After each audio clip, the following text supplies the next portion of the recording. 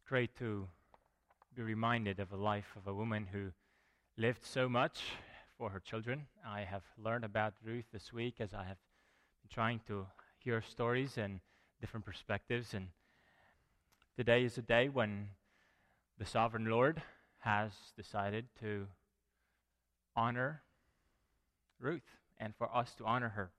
We live in a society that seeks to hide death. We think that if we don't mention it, it will go away. In the words of Woody Allen, it's not that I'm afraid to die, it's just that I don't want to be there when it happens.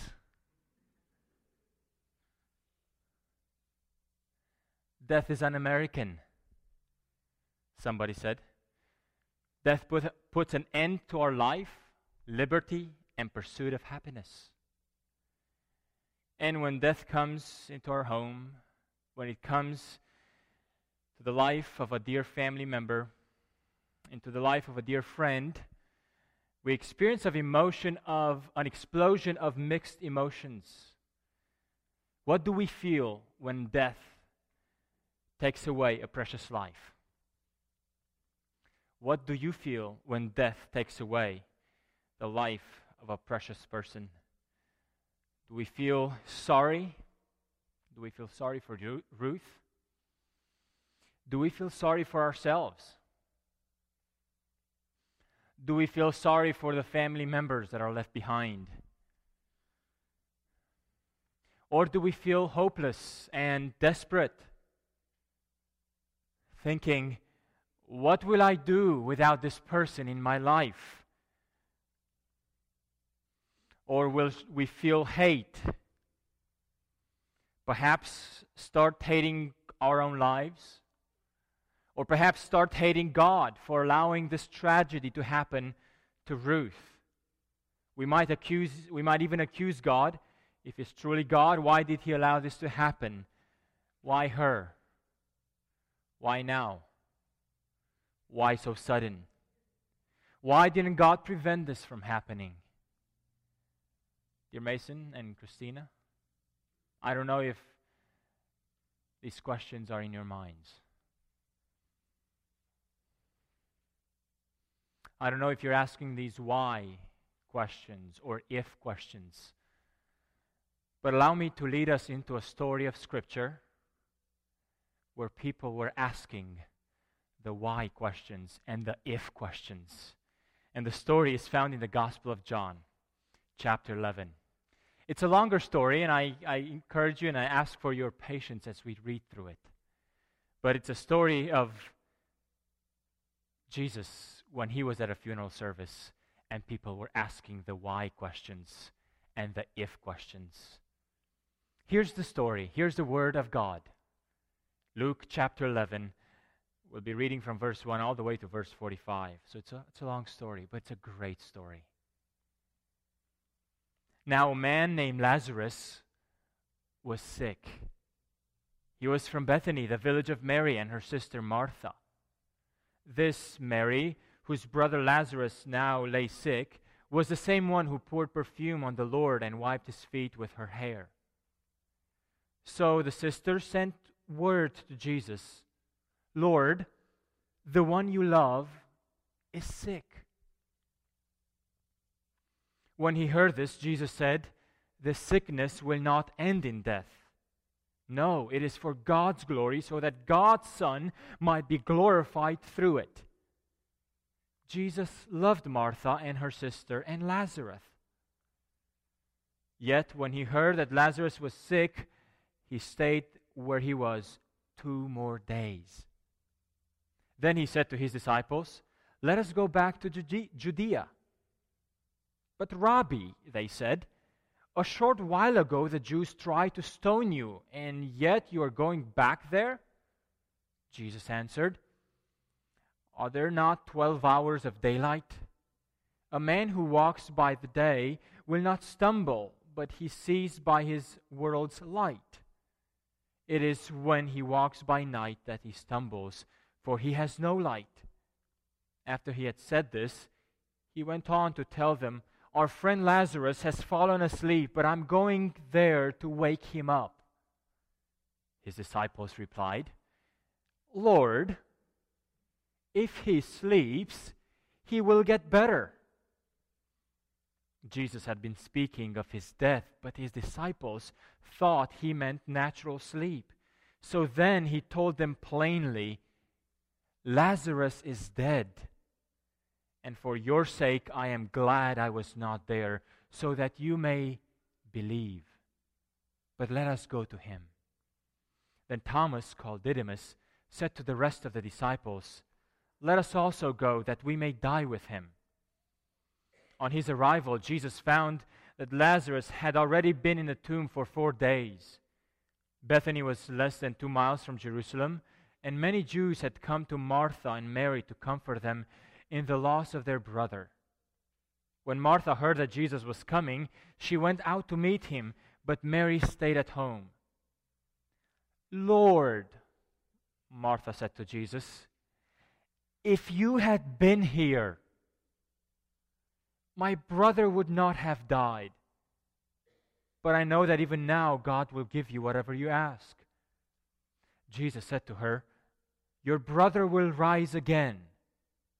Martha answered, "I know he will rise again in the resurrection at the last day."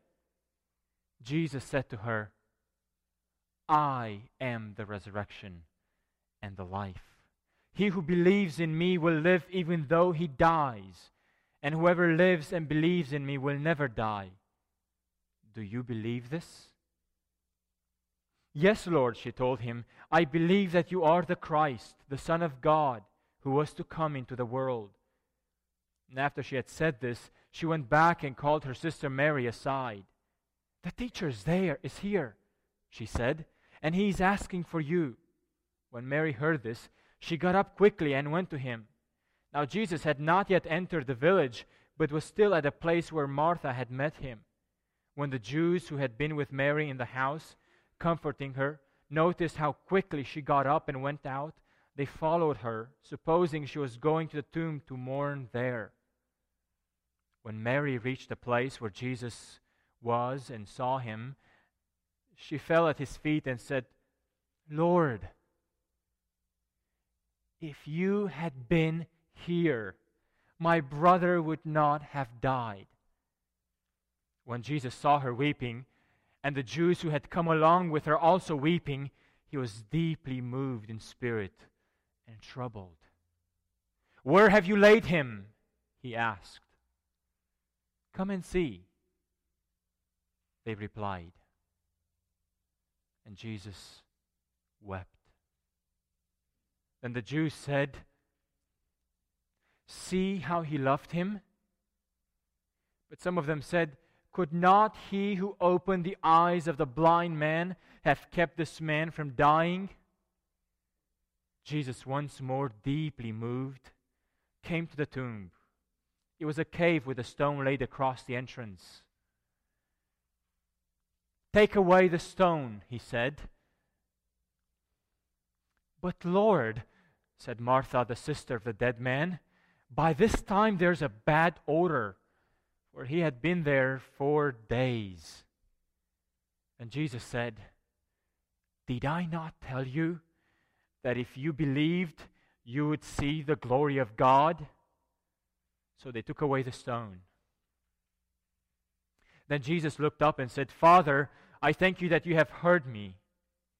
I knew that you always hear me, but I said this for the benefit of the people standing here, that they may believe that you sent me." When he had said this, Jesus called in a loud voice, "Lazarus, come out!"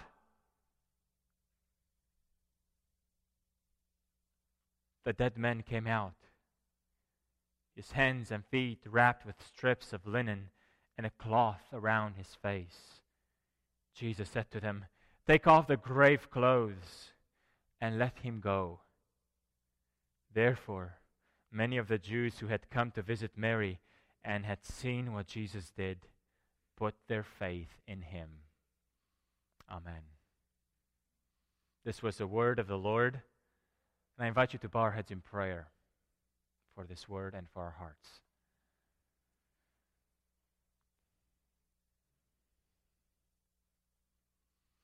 Lord, we praise you because you are the author of life. And we praise you because you sent your Son to experience death for our sake. We pray that as we walk today through the valley of the shadow of death, we shall have no fear. We pray that today we may see the life you came to give us. We pray, Father, that you would reveal yourself to us as we are sitting facing death in the life of a precious and dear friend and family member. We pray these things in the name of Jesus. Amen. What does this story teach us about the death of our dear, precious lady, Ruth Council? First, it teaches us that the death of others, is a time to weep. The death of others is a time to weep. We're told in the story that when Jesus reached the tomb where Lazarus was laid, Jesus wept. And he was so deeply moved that people around him noticed how much Jesus loved his friend because of the tears he shed. At the death of others is a time to weep.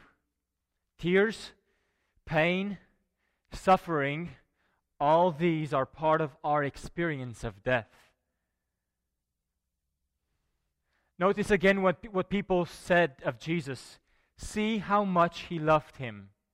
Here's Jesus of Nazareth, the most perfect man, the world's famous miracle worker, attending the funeral of a friend and openly weeping without embarrassment, without apology.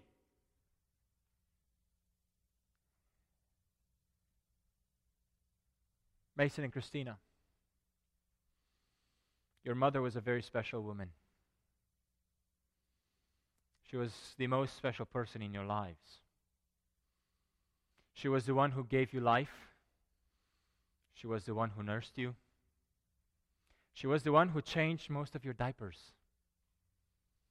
She was the one who taught you your first words, and most likely the first intelligible words of your mouths were Mama. And we're here today because a special person in your life has been claimed by death. It is natural to cry. It is human to cry. It is even divine to cry. And Scripture encourages us to cry with those who cry and to mourn with those who mourn. We should cry publicly and we should cry privately. We should cry silently and we should cry loud. But in the face of death, we ought to cry with those who cry. Yet the cry Jesus had, the tears that he had, were deeper than physical separation. Were different and deeper than simply the cry of losing a dear person.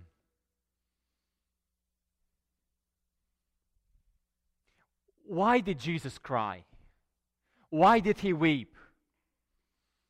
After all, he was the one who said, "Let's wait and not go to him yet." Was this a cry of regret on why he waited? Some of you here today, dear family members or friends, might have tears of regret. Perhaps because you wish you had done something differently in your relationship to Ruth Council. And now, it might be too late. There is a place for tears of regret. There's a place for tears of loss. And we ought to have them. But why did Jesus cry? Did he regret that he did not come earlier?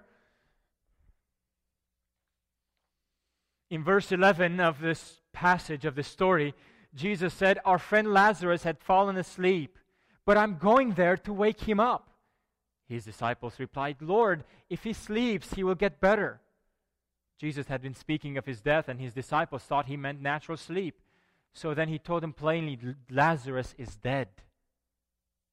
So Jesus knew that Lazarus died.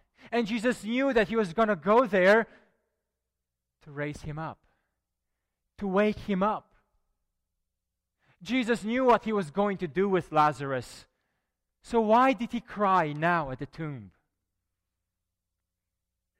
And then he says later in the story that he purposefully waited so that they would see who Jesus is. Why did Jesus cry? Why did Jesus weep? It was not merely tears of loss. It was not merely tears of regret. Even though Scripture does not tell us what kind of tears Jesus had, I think Jesus was moved because he was facing the greatest enemy that we human beings face while here on earth. And it's the enemy of death.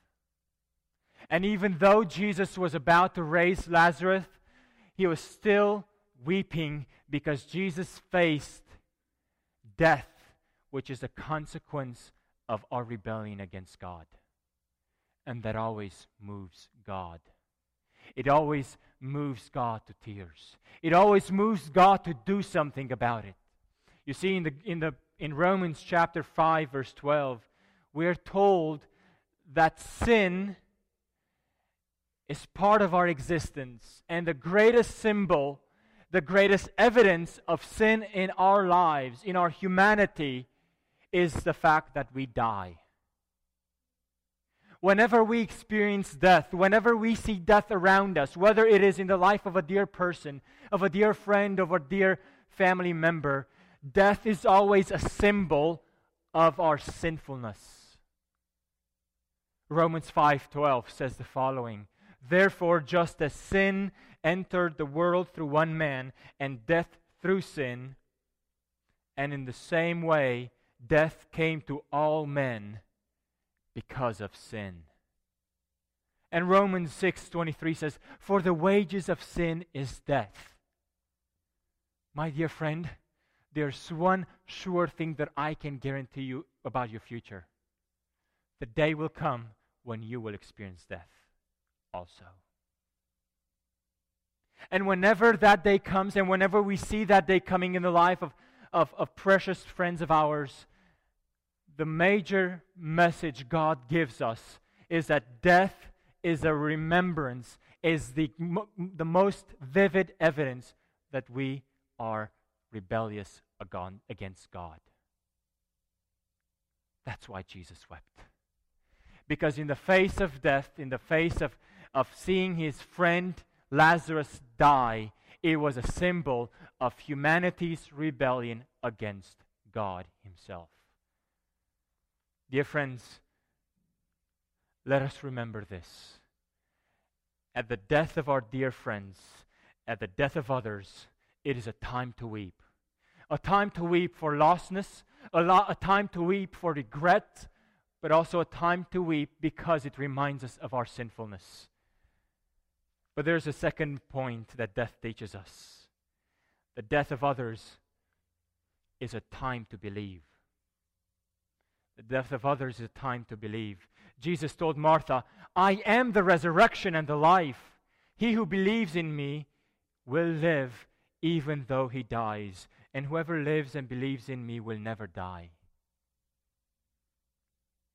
Do you believe this? Now, this is why Jesus delayed to show up on time, so that people will hear this revelation about who Jesus is. Jews believed in the final resurrection of the dead, but they were shocked to hear that now someone stands in their midst who says, "I am the resurrection and the life." It is not something that happens only in the future. It's something that happens in the present. And Jesus said this, and after he raised Lazarus from the dead, the story ends with these words: "Therefore, many of the Jews who had come to visit Mary and had seen what Jesus did put their faith in him." Dear friends, the death of others is a time when we are called to believe. The death of others oftentimes does what life cannot do. Often it takes a death of a dear person for God to get our attention and to change us to become the kind of people God wants us to become. Oftentimes it's only in the moments when we see death close to us that we start asking the big questions of life. Questions like, what happens when we die? Where will we go? What will we say to God when we face His judgment seat? These are the big questions of life, but oftentimes we avoid asking them because we don't like to think about death. My dear friend, if you're here today and are not sure where you will spend eternity, if you are afraid of facing death yourself, I would like to share with you the rest of Jesus' story.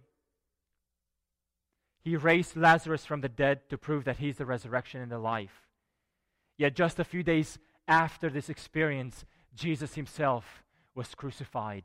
Jesus Himself paid the penalty of our own sin, of our own rebellion. And 3 days later, He rose again to bring us life. He took the penalty of our own sin so that He might give us His life, His resurrection, so that one day we will spend eternity with God. This Jesus is inviting us to turn to God through repentance and faith in His sacrifice for us. And when we make this decision, He comes to us to give us a new life, a life that we have right now, not just then in the future, but right now. My dear friend, let me ask you, on this day when we remember the life of Ruth Council, it is a time to weep, but it is a time to believe. And we're faced with the words of Jesus, who are speaking to us also. Whoever believes in me, even though he dies, will live. Do you believe this?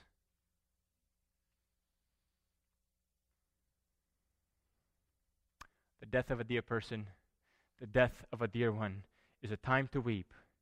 The death of a dear one is a time to believe in Christ, who is our resurrection and who is our life. A student finally made it to college. His desire was to make it to a Christian college up in the suburb of Chicago. He was accepted to Wheaton College. And one of his desires was that he would join the football team. Now, he was not very, very skilled, but he really tried very hard to join the football team. And after much practice, after much trial, he finally made it. But because he was not that good, not as good as his other peers, other teammates, the coach always put him as a sub. He never made it to be a startup. The coach would often see this young man trying hard.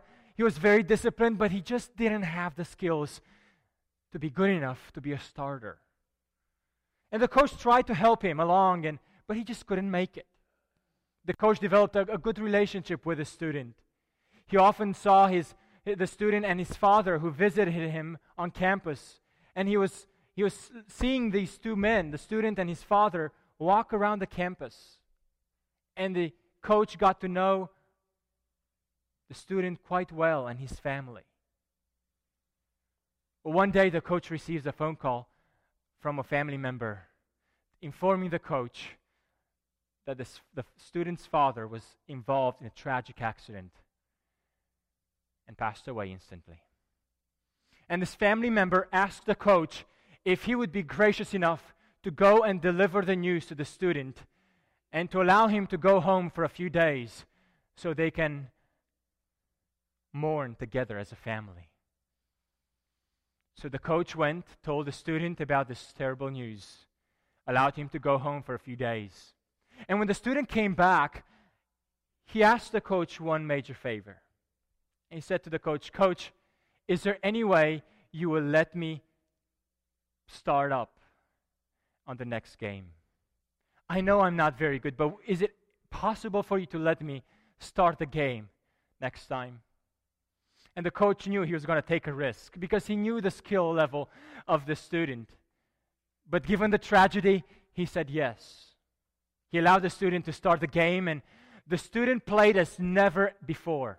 He impressed all his teammates, and even the coach himself was utterly impressed. At the end of the game, the coach said, "You did this for your father, did you not?" And the student replied, "Sir, you see, my father had been blind all his life, and this time was the first time he saw me play."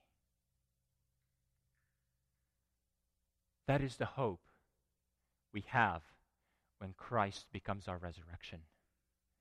We have that hope and that assurance when Christ is our life, that when death takes us home, it is just a transition to a better life. Life is not over with death. When Christ is our resurrection, when Christ is our life, when we turn to God and follow Him. And today, if you're here at this time to commemorate and celebrate and memorialize and remember the life of Ruth Council, the question I want to ask you is, have you believed in Jesus Christ, who is the resurrection and the life? Have you made a commitment to follow Him? Because all those who make that commitment have the assurance, have the peace, have the certainty that death is just a transition to be with the Lord. Do you believe this? Let us pray.